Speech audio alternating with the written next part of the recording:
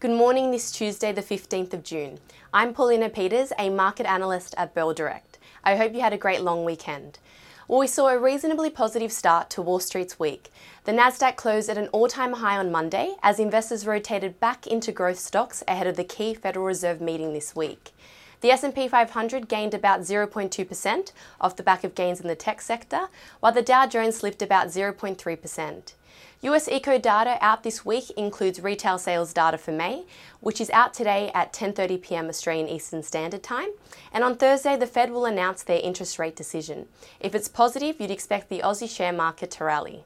And across the sea, despite the UK's successful vaccine rollout, the prevalence of the Delta variant, first identified in India, has resulted in Boris Johnson extending England's COVID-19 restrictions by another 4 weeks. You could keep an eye on one of the ASX 200's top performers this year, Virgin Money UK, VUK is its ticker code, which is up about 57%, as well as other companies exposed to the UK.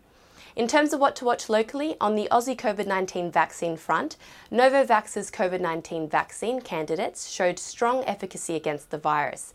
This sparks good news for Australia's vaccine strategy, as the federal government has made the Novavax shot one of the key parts of its rollout and has 51 million doses placed on order. Given the news of the Novavax vaccine, as well as a reasonably positive start to Wall Street's week, the Aussie share market looks set to lift 0.8% or 56 points higher to 7,368 points if you go by the futures. In terms of local economic news this week, today the RBA releases its meeting minutes and house price index data is out. And on Thursday, the unemployment rate for May will be announced and RBA Governor Lowe will deliver a speech titled From Recovery to Expansion. As for the most traded stocks by Bell Direct clients last Friday, they were ANZ, Westpac and Queensland Pacific Metals.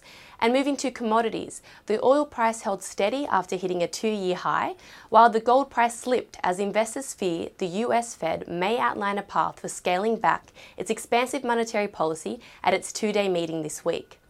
To end on some trading ideas for your consideration, Bell Potter have reiterated their buy recommendation on Domino's Pizza, DMP, with an increased price target of $132, previously $122. This comes off the back of Domino's announcing that it had entered into a binding agreement with Formosa International Hotels Corporation to acquire 100% interest in Domino's Taiwan. Bell Potter believe the acquisition is attractive as it's near Japan and expands Domino's Asian presence, and also because the Domino's Taiwan store rollout still has ample runway for growth. Domino's closed about 1% up last Friday to $115.30, which implies 14.4% share price growth. Bell Potter have also increased its price target on Portman's and Peter Alexander owner Premier Investments, PMV, to $26.10, previously $25. PMV expects its earnings before interest and tax to range between $340 to $360 million, which is 5 to 11% ahead of Bell Potter's estimate of $344 million. This positive expectation is off the back of a strong sales performance, strong online sales growth, and strong cost control. However, with its share price currently at $27.44, that implies a negative 4.9% share price growth. Therefore, Bell Potter have a hold rating on the stock. To end, IOU Pay, IOU, Lynas Rare Earths, LYC, and Cyprium Metals, CYM, are all giving off bullish charting signals according to Trading Central. And that's it for today. I hope you have a wonderful day. Happy trading.